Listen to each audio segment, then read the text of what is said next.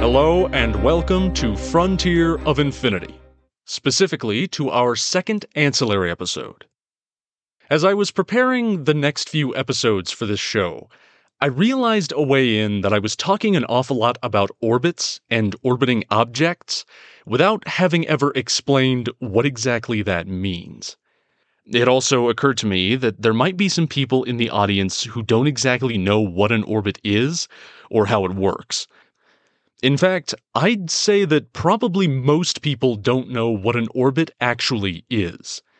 Since orbits are so critical in spaceflight, I thought it would be a good idea to go over a quick crash course in what they are and how they work. I initially tried to work this explanation into one of the main episodes, but it always felt awkward. It felt like I was stopping the story in the middle to deliver a physics lesson, and I thought that it kind of killed the pacing wherever I tried to slot it in. So instead of doing that, you get a short little episode that will serve as a primer in the basics of orbits. So here we go. Orbits are all about balancing forward motion against the force of gravity. See, contrary to popular belief, there is in fact gravity in space. The idea that when you fly up high enough, gravity no longer applies is completely false. So when a spacecraft or a satellite flies into space, it's still being pulled down toward the Earth. To keep in space without falling back down, you have to keep moving fast enough in a perpendicular fashion to the direction of gravity to keep yourself aloft.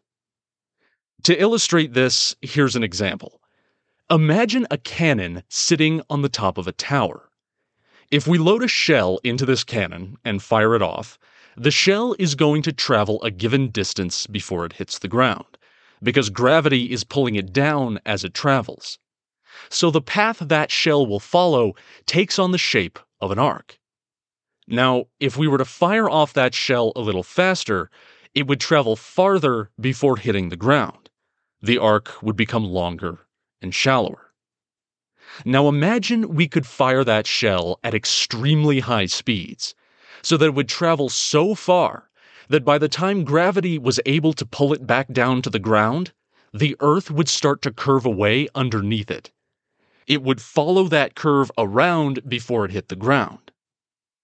Theoretically, we could fire off that cannon shell so fast that its horizontal velocity would match the rate at which the Earth was curving away below it.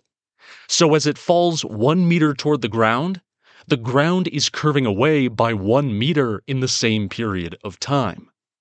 Without air resistance, that shell would fall forever.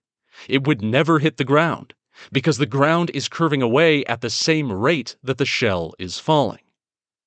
Now, of course, in reality, drag from the air would bleed off speed until the shell would crash down. But in space, where there's very little material to produce drag, an object can maintain an orbit almost indefinitely, depending on how high up it is. Now, let's apply this principle to a rocket launching a spacecraft. The rocket first has to fly vertically very high to escape the dense layers of the Earth's atmosphere that will produce a lot of drag. As the rocket flies up through these layers, it begins to roll, meaning that it starts to orient itself horizontally with respect to the Earth's surface instead of vertically, so that by the time it reaches space, all that momentum it accrued while flying upwards is directed horizontally. At this point, the spacecraft is flying at a perpendicular angle to the direction in which gravity is pulling it down. If the spacecraft is traveling too slowly, gravity will gradually pull it back down. If it's traveling too quickly, it will break free of the Earth's gravity entirely and shoot off into space. But if it's traveling at just the right rate, then it will match the rate at which the Earth is curving away below it, and it will not hit the ground. It'll achieve a stable orbit above the planet, where it can stay with only small adjustments. These adjustments are necessary because while space tends to be very empty, there's still a thin haze of particles present, especially near a planet, that will produce a little bit of drag and gradually slow the spacecraft. A spacecraft can correct for this with small bursts from its engines to keep itself in the sweet spot between crashing back down and rocketing away into space. I hope that makes the principle a little clearer. It's hard to accurately explain without visual aids, so if you're still confused, there's some great YouTube videos and those sorts of things that can help you understand. But suffice to say, an orbit is a balance between forward motion and the force of gravity, which allows an object to repeatedly fall around a massive body in space without falling into it. Orbits can come in all kinds of shapes. Some are perfectly circular, but they can be ellipsoidal as well.